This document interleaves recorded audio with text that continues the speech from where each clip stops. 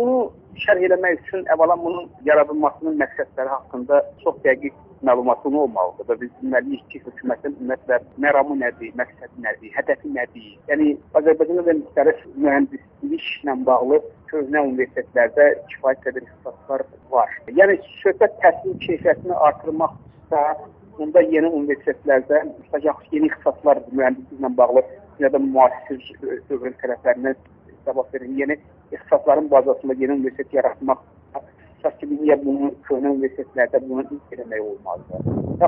Bunu edəcəklərsə, köhnə ənənəvi universitetlərdə etmək fərqi nə olacaq? Bu məsələn bu təhsil baxımı.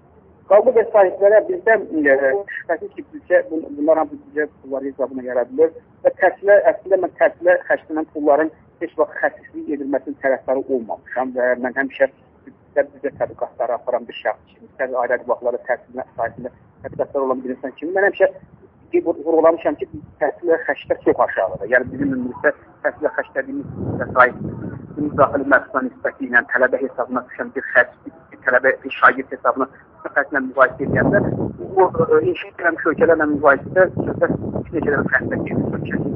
Məsələn, bu deyil, yəni təhsilə vəsait xərcləmək həmişə lazımdır. Amma söhbət nəticədən gedir ki, yenə deyirəm, birinci bu universitet yaradılır, bunun hökumət məqsədini elan edər. Bir əsaslandırmasını qoymalı olsa ki, biz bunu yaradırıq.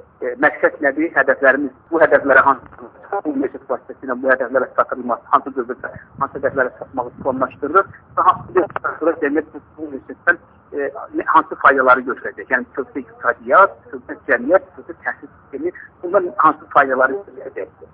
Və cəmiyyət də bilməlidir ki, bu qədər vəsait xərclənəcəksə, bundan bu nəticələr əldə olunacaq. Belə bir nəticələr, yəni buna keyfiyyət, nəticələrə ölçən keyfiyyət göstəriciləri sistemi deyirlər. Belə bir hədəf şəkildə elan olunmuşsa, bu hədəfə çatmaq üçün sistemi yoxsa, bu aslan adımı qiymətləndirmək mənim üçün